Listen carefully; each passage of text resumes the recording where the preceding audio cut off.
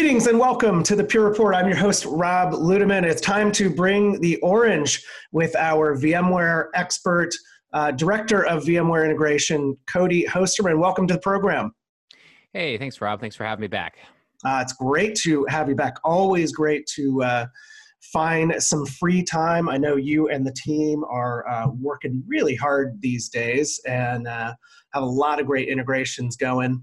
For folks that didn't hear you when we had you on before and maybe don't know you, although don't know if that's possible, you've got quite a great following. Why don't you just introduce yourself really quickly and what you work on here at Pure? Yeah, sure. So I'm in charge of all of our VMware integrations and solutions, especially from a technical perspective at Pure. So basically, whether it be best practices, reference architectures, co-engineering projects with VMware, plugins, packs, so all that type of stuff is in particular focus around the Flash Array and Cloud Block Store is on my team. And I've been at Pure now just about 2 weeks from hitting my 6-year mark. So. I know it's more than 5, so 6. Wow, that's a long time. But you've seen the relationship with VMware over that time. I mean, I feel like, historically when I've talked to you and others that we really did well and got really tight with VMware kind of early on, right? It really helped us, get some popularity for Flash Array. And it seems like the relationship really has grown. There's a really deep relationship there with a lot of co-engineering and work on co-engineering integrations. Yeah, absolutely. And I think an advantage we had around that relationship is the fact that we are a new company. We were a new company, right? Yeah. Relatively. And so we didn't have a lot of things we had to maintain. And so we could put a lot of focus and energy into new stuff, right? How can we use the newest and greatest? And how can we integrate our product? How can we build it for these things that are being developed and focus on that? And so without having a lot of that kind of older technical debt around it, we were able to stay on the forefront. And eventually, the folks at VMware, engineering, product management started to take notice. Like, oh, if we want to work on X, it looks like Pure over there, they're doing some stuff. Let's partner with them. And so I think that's kind of how a really close engineering and PM relationship that we have now with VMware has kind of came from. Yeah.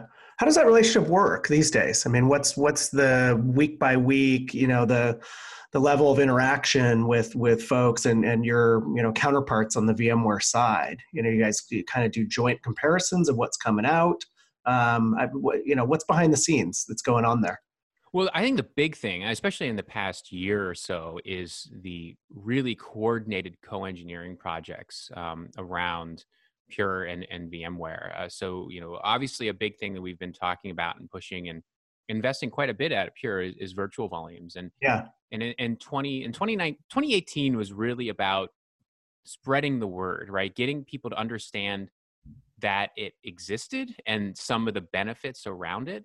2019 was like, all right, now getting really engagement from the vendors. And I'm not just talking about VMware, I'm talking about the storage vendors, right? And so 2019 was really, sorry, there was a pause. 2019 was really about getting all these partners and industry ecosystem partners as well, like backup and everything like that, to say like, yeah, this makes sense. Let's invest in it. And let's start building. And so that's what we're really seeing now in 2020 is the result of that first year of coordinated efforts across basically the entire VMware ecosystem on integrating vVols in these different product sets. And a lot of the announcements that came out recently and of course around vSphere 7 are focused around vVol support. Yeah, which is really exciting because you and the team have been, and Pure as a whole, have been a really big champion for virtual volumes over time. And again, I'll get back to basics a little bit. Maybe just describe, there was an episode that we did earlier around that, but maybe just the 30,000-foot view on virtual volumes for folks that are listening that may not have as good a background in that. Yeah, absolutely. So, I mean, traditionally, block storage in a VMware environment was done with VMFS, right? So you created a big old volume, you put a file system on it, VMFS, and then you slapped a bunch of virtual machines and a bunch of virtual disks on it. But the features on your array, right, they were assigned on that data store and whatever happened to be on that data store, whatever VMs or disks. And so there wasn't really VM granular. And obviously there's a sensible trend towards application focus, right? I want to build things around my application, not a data store, right? I don't want to use my features to protect the data store. I want it to do it to protect and manage applications and file systems and whatever, right? And so what vVol does is it breaks that up. It breaks that data store up. So your virtual machines and your virtual disks are actually individual discrete objects on your array. And so you can use the array features at the granularity that they were intended for and the granularity that you probably actually want to use them. And of course, there's a whole a certified automation framework around this. So VMware knows how to create these volumes and knows how to configure them, and it's all controlled from that side. And that's there's certainly a lot more to it, but that's really the crux of what it is. And so this, kind of back to your original question, though, I guess I didn't quite answer it. Is what's the day around this? And Yeah. a lot of it has been these co-engineering projects, right? We have weekly and sometimes even more frequently, especially as we get closer to launch. We got closer to launch with the VMware engineering teams, with the VMware certification teams, the product management team to talk about what needs to be improved, what needs to be changed, what tests need to be run, how we can coordinate marketing, what features need to be built. And so that's really what a lot of it is. It's just that it's end to end and product management, the product management relationships to build these features. And that's one of the really nice benefits of vVols is that these aren't one-off integrations. These are features in this ecosystem that can be used and leveraged across everything, right? We're not creating one plugin for one product of VMware. It's really the one integration to rule them all, if you will, bind them in the darkness. Right. That's good stuff. I like that. Was there kind of an aha moment because vVols have been around, but was there kind of an aha moment? You go back to that 2018 thing where they realized this necessity for it, or is it just something that kind of evolved over time as they grew in popularity? I'm curious on that. Well, there's a couple ways to answer that question. I think personally for me, when I realized, I had an aha moment a couple years ago around what it could enable and whatnot. But I think the real important aha moment for me was that we finally got really good buy-in across the board here, right? I had more people reaching out to me about, hey, how does this work with vVols? How can we integrate this with vVols? How does this work with vVols? Instead of me reaching out to people saying, hey, have you thought about doing this with vVols? Or have you thought about adopting support for vVols? Right? I saw this shift middle of last year. And I think a lot of it aligned, maybe I probably related to, VMware's rebranding of vVols and refocus of it, to make that first V lowercase. But that really signified this shift from a VMware perspective and the industry. And, a lot of this was driven by customers starting to really adopt it, really starting to use it and finding new use cases. And so there was a little bit, the peer pressure, honestly, of vVols and what it offered between storage vendors too, drove a lot of this, I think, last year. And so I saw a lot of aha customer moments. I saw a lot of aha for, folks at VMware. Yeah. I honestly, I think, I made this comment when I was presenting over at VMware HQ, I don't know, maybe a year ago, where I said, vVols are, I know this is a kind of an ugly word, but vVols are an automated way of provisioning RDMs. And this one database person that was there at VMware, they're like, whoa, that means I could really do a lot of interesting things around snapshots. I'm like, yeah, right. And so there's certain different places where these ahas happen, but it's been really fun to watch, especially over the past 12 to 18 months. Well, and it's kind of always that thing, right? I mean, the customers and the users who are trying to solve problems will go use things the way they want to, regardless of whether we or another vendor intended that to be, right? So if they go figure out there's some great advantage, they're going to do that. And you're going to go, oh, all right, well, that's really interesting. It's just something that we see over and over. So with that as a backdrop, let's shift on to vSphere, right? vSphere 7.0. I was scrolling through the announcement and things that were pumped out. There's just a lot there. Seems like a lot of things, which probably means a lot of integration work for you and the team. Yeah, it's been a significant project for a long time. I think a good example of this is NVMe Fabric support, right? So Pure introduced NVMe Fabric support with Rocky V2 early 2019, but it was very limited in what could use it. Basically, bare metal Linux, and that was essentially it. And so the adoption of it wasn't huge, it wasn't gangbusters, because in the end, like, it couldn't use it with Microsoft, you couldn't use it with VMware, and that really limits what can leverage that technology. And so an important part of this was of course ESX. So very early on, we started working directly with the VMware storage team to see, hey, how can we integrate this? How can we support VMware's development of this feature to really get it additional adoption? And so that's been a significant project for us, and we're really excited to officially release ESX support with VMware of NVMe Fabric with Rocky V2 with Pure. And so That's we are day fantastic. zero partners on that. And we're one of the only ones supported for that right now at the moment, right? Or will be. For Rocky V2, yeah, I think at launch, Fiber Channel is something that Pure is working on for later. But at launch, Rocky V2, I think as of recording right now, I believe we're the only vendors for that. Yeah, yeah. How about containers? Containers, Kubernetes things. There was some work on the announcement, or some word in the announcement there. That's got to be pretty well aligned with things that we've been doing with PSO and a lot of the efforts in that space. Yeah, the Kubernetes offering and the container support and persistent storage support around that, I think, is one of the most, short-term and also long-term exciting things around the vSphere 7 launch. And there's a couple different parts of this. Of course, there's the Tanzu Kubernetes grid and deploying your own Kubernetes kind of infrastructure through Tanzu to whatever environment that happens to be. And there's a lot going on along that, as well as integration with our Pure Service Orchestrator, which is our CSI driver, alongside Tanzu. So a lot of work going along that. I think a lot of the interest too is around VMware's Project Pacific, which is now currently no longer is code named, it's actually named, and it's vSphere with Kubernetes. And that's currently offered within VMware Cloud Foundations.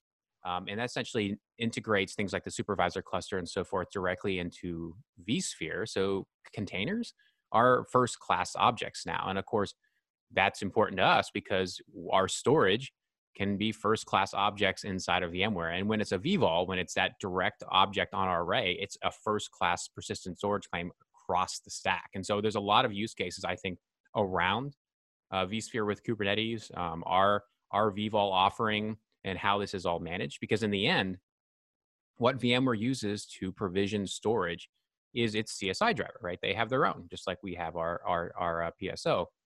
And it's called CNS, Cloud Native Storage. And this leverages storage policy-based management. And anyone that's familiar with vVols will recognize that term, to provision storage. And so you can create storage policies, which is essentially your storage class within CSI provisioning.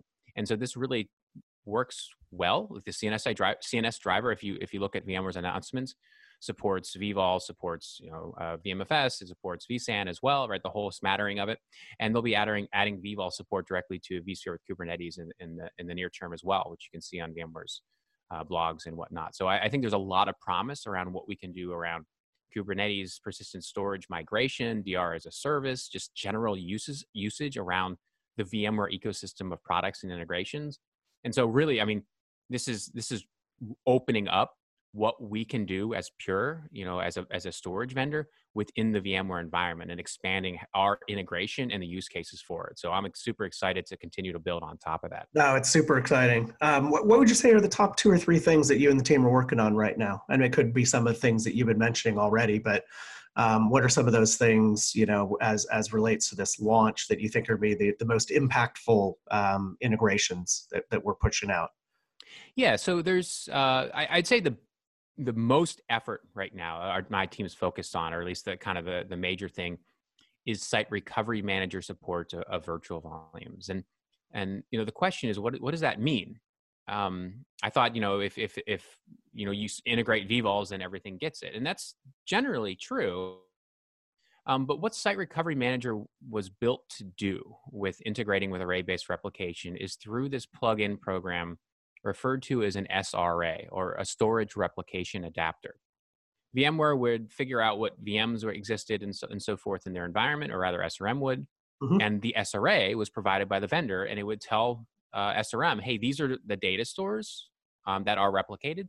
And VMware was like, okay, these are the VMs that are on those data stores. I can protect them. And then if I want to fail them over, it would tell the SRA, hey, go and fail that over. And so it wasn't really directly integrating with vSphere to do that. It was kind of an external thing. And so what we've been working on with VMware is having SRM talk directly to VASA, and VASA is the API Right.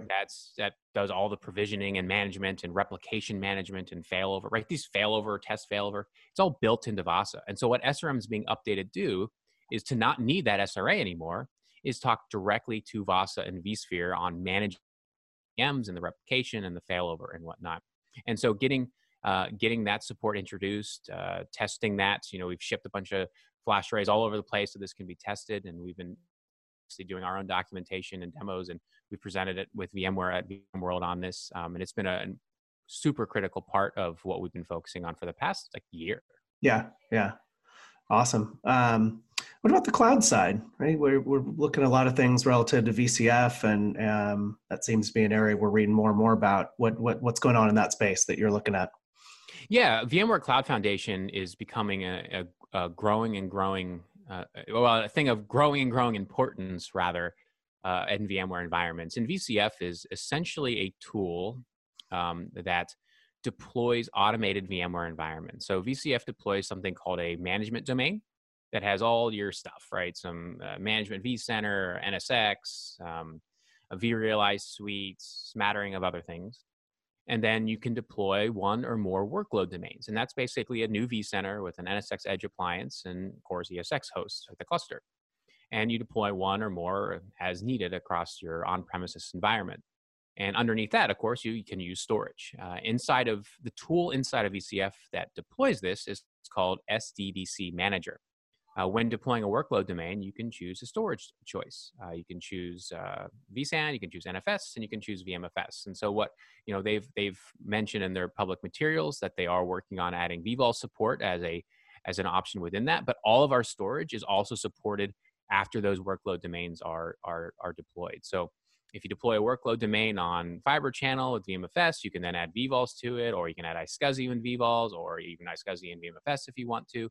And then it just uses vCenter. And so all of our traditional integration around vRealize Orchestrator and our vSphere plugin and Site Recovery Manager works with all this. And that's one of the really attractive things around VCF is you get this lifecycle management around your VMware environment, but then you can use all that integration that you're used to, right, from your storage vendor on it. And so we've been putting a lot of efforts into building out solutions around using VCF with Active Cluster for stretch clusters in VCF environments, and how to use and manage our storage in general around it. And so that's a huge focus for us, especially as vSphere with Kubernetes, which relies on VCF, starts to grow in adoption. Yeah, it sounds like a really comprehensive end-to-end story, right? When we start connecting all these things together, and a great testament to the work that you and the team have been doing, and everything always keeps coming back to vVols when you talk. It's kind of, but it should, right? That should be the foundational thing.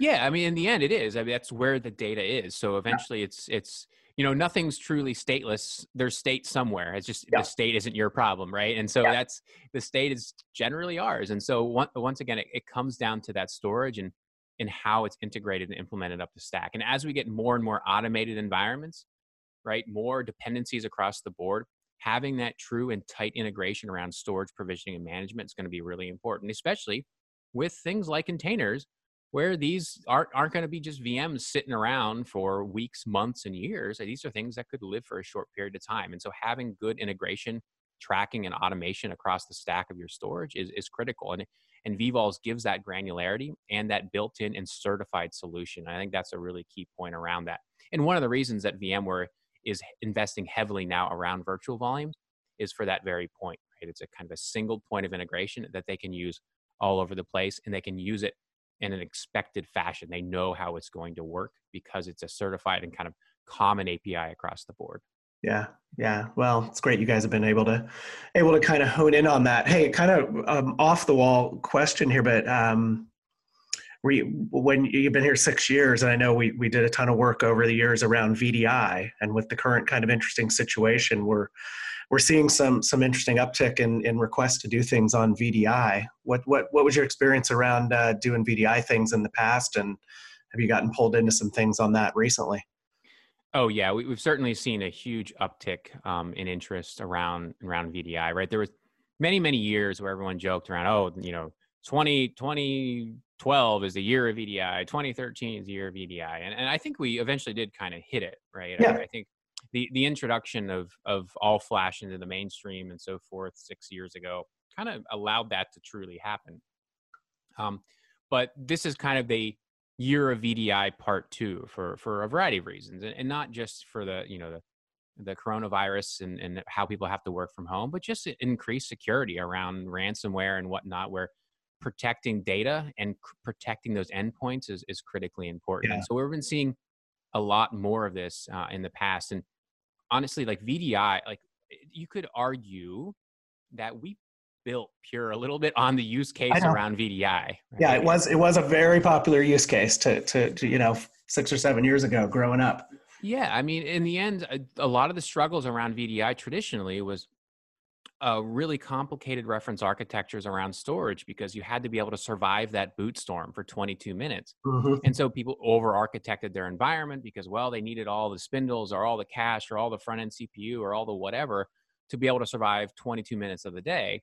But then the rest of the day, all these resources were stranded. And so maybe it could be tiered around the back end, but then eventually they would hit that again with the virus scans or the recompose, or once again that boot storm. And was it brought back in the right time? Is it going to be performant again?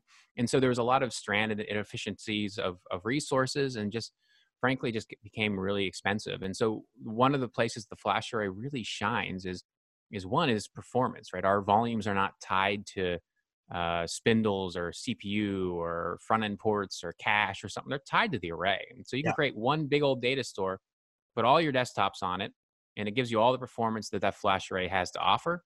And then after that boot storm's over and everything calms down, any other volumes on that array can then use that performance without having to move data or shift it around, because it's using what's available. And so this really turned our array initially into a VDI platform, but then a consolidation platform where they realized that I can put all these different workloads on the array, because when I create this volume provision, it isn't, unless I specify some kind of IOPS or throughputs limits and things, it isn't reserving all of this capacity, or isn't limiting me to what I can do because I only have one volume or my underlying storage architecture. And so that, and combined with, of course, how we do our data reduction, and VDI reduces like crazy, Hmm. where it's just a really sensible use case. And so, and that just hasn't changed, right? That challenge is still out there, and we can add really quick value to VDI deployments just because it's so simple. You create a volume, put your VMs on it, and you go nuts. You can really focus on the end user and that satisfaction, because that's really the key. It is. That if a VDI environment does not perform, if your desktop does not perform better, or your virtual desktop rather, does not perform better than your laptop, right? People are going to complain and it's going to fail. And that can be an expensive failure. So the low latency offered by the flash array really enables that.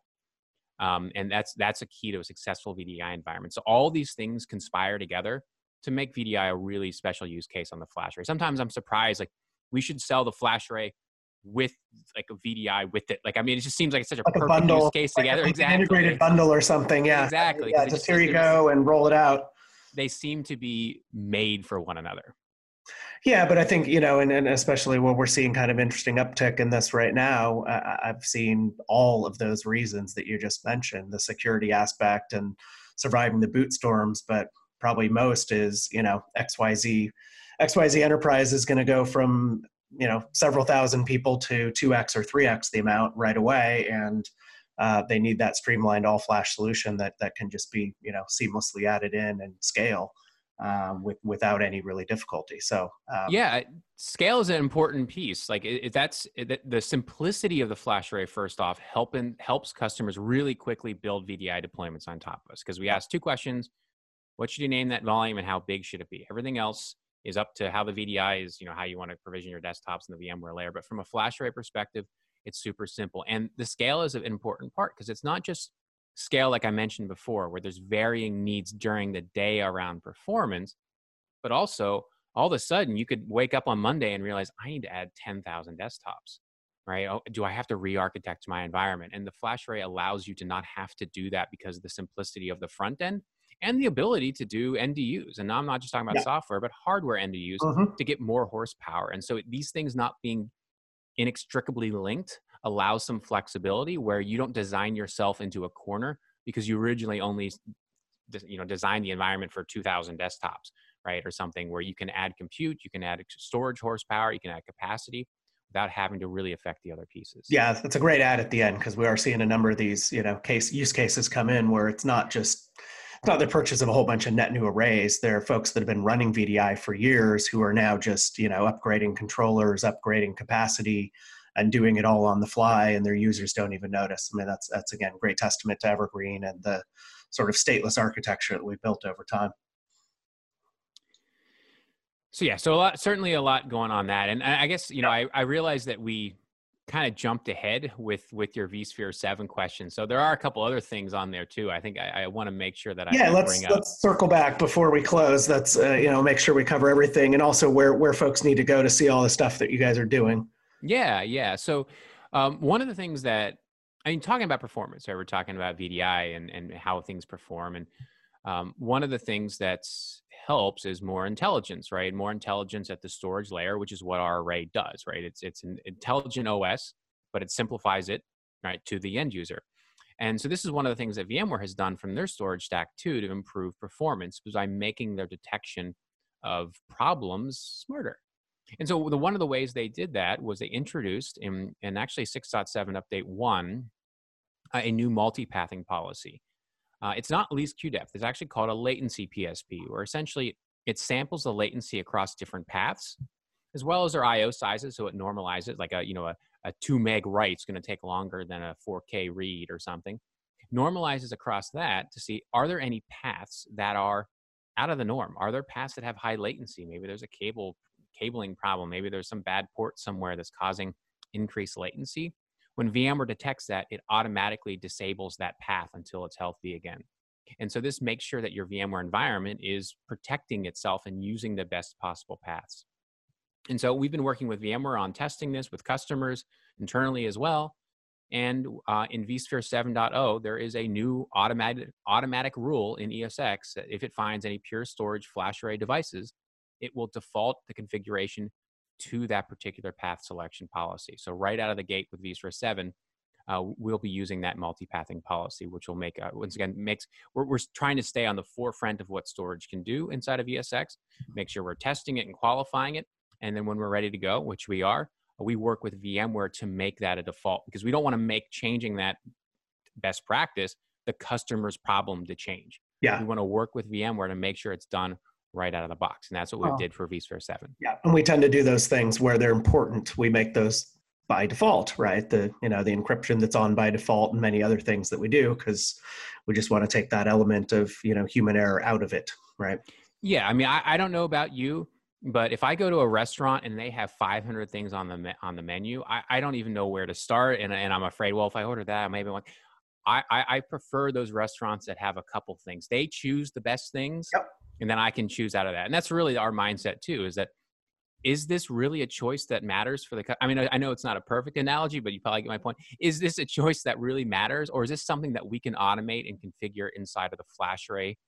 Or is this something we can work with VMware to change how it behaves or change some kind of default? Because especially in these VCF environments, right? Going back to VMware Cloud Foundation, the more automation you have, the better it is if you don't have to change a lot of defaults. It's easier for us to support, it's easier for VMware to support, and it's easier for them to automate that setup and configuration and deployment. And so making those kind of choices and working alongside VMware to do that is super important as we see more adoption around things like VCF. Yeah, for sure. No, your analogy was good. I always get nervous with those, 12-page menus and 100, that's telling me that you don't do anything really well. You do a whole bunch of things mediocre or worse, versus the places you show up where it's 3 appetizers, 5 entrees, and 2 desserts. And you're like, all right, yeah, this is going to work. They're honing in on what they do well. And that analogy works for me, for sure. My only exception there, though, is diners. I do like diners with like 1,000 different breakfast menus. And that's okay. Yeah. Well, breakfast has so many variations, right? I mean, that's an easy one to have a lot of different. Yeah. Diners, I'll put an exception, but let's say fine dining, large menus, or, we can pass on places like the Olive Garden or things like that, right? Exactly. I think that's why people like In-N-Out too, right? So. Oh, totally. Yeah. Yeah. It's very simple. We got a burger and a fry option, and you want a shake or a soda, and that's about it. Love that. Anything else that you wanted to add in? I feel like there was one more, but Maybe there wasn't. Yeah, I mean, so like I said, like finishing up, I mean, I want to talk a little bit more about NVMware Fabric, like where that's going, right? And the support around it is not over, right? There's still more work to do. There's still some SCSI left in the ESX stack, so we're working with VMware around that. But that process is going forward because it really has been a journey. Yeah. Right? Like 5-6 years ago, something like that, we introduced NVMe support for our NVRAM, right? And then we took that knowledge and we made our internal flash NVMe connected inside of the chassis itself. Because what we started running into was, well, the flash itself was being bottlenecked by the form factor, by how much we could actually get through that interconnect. And so by opening it up and removing that SAS layer and using NVMe, we could really use the performance offered up by that raw flash. We're running into the same problems as spinning disk, where they got larger, but they didn't really get any faster. And so by changing that, we were able to increase our performance density in particular. And then we took that and then added NVMe over Fabric shelves for expansion shelves. And then we added now NVMe Fabric on the front end. And now we're working on we worked with VMware on vSphere 7 launch on a driver for NVMe Fabric, so you could mount VMFS data stores and so forth. And now the next step is to bring it the rest of the way up the stack inside of it. So it's been a journey, and there's certainly still more work to do. But it's exciting to see where we've gotten to at this point. Well, and congrats on all the work that you guys have done, and that, maintaining that close relationship and all the work that you're doing obviously is visible to VMware, and they see the value in it as well because they have, put so much time and effort into the partnership. So great work by you and the extended team. Yeah, thanks. I appreciate that. I mean, my team's done some really fantastic work, and our engineering and VMware has been a fantastic partner and really helpful, and really eager to work on this stuff. So it's been a lot of fun, and of course to assist with all of this, we've been updating all of our integration. We actually do have a new SRM SRA coming out to support some new replication topologies, because that's not going away anytime soon. But eventually, it's all going to be vVols, I'm sure of it. But also there's our vSphere plugins going to be updated with NVMe Fabric support, active cluster support, and of course vSphere 7 support too. Our vRealize Orchestrator plugin, or vRealize Operations Manager, one of the announcements they made for 8.1 support is vVol support in VROPS. And so we'll be putting a lot of effort into using that feature too, moving forward with our management pack. So there's a lot going on with the new stuff, containers and NVMe and et cetera, but also the older tools too that are being really significantly updated by VMware. vRealize Orchestrator is really cool in the upcoming release on what they've expanded to outside the traditional JavaScript that it used. So that's only going to get more and more important. Awesome. Cool. Well, where do you want to send folks to get more information? I know we're doing some updates to the webpage currently, so that there will be a purestorage.com with all the new things that we're doing for VMware integrations. And I think you've got your blog as well, right? Where people can read the most current thoughts that you have. Yeah, absolutely. I mean, our official place is support.purestorage.com/solution/VMware platform guide, but you can just remember support.purestorage.com. Yeah. That's where all of our official documentation is and so forth. Also, of course, we have a public Slack team that you can register for if you go to code.purestorage.com. And so you can chat about our launches, ask questions. We'll certainly post links in there to anything new. A lot of different topics inside of that you can dig into, and just added one actually this morning around Cloud Block Store and had some good conversation around that in AWS. And then yes, a blogs. My blog, codyhosterman.com, and I have a link down there to a lot of other Pure focused blogs as well, so you can find some more information, because all of my team blogs as well. Kyle Grossmiller, Jacob Hawkinson, Alex Carver, right? So there's a lot of links out there for more information beyond just, of course, my blog.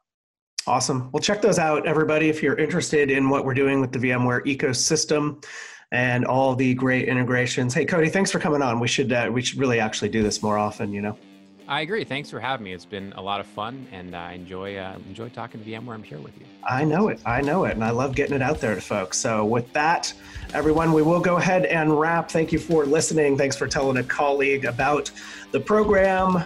Keep that up, and we will keep the episodes coming out to you. And with that, we'll wrap. For Pure Storage and Cody Hosterman, this is Rob Ludeman saying, don't look back. Something might be gaining on you.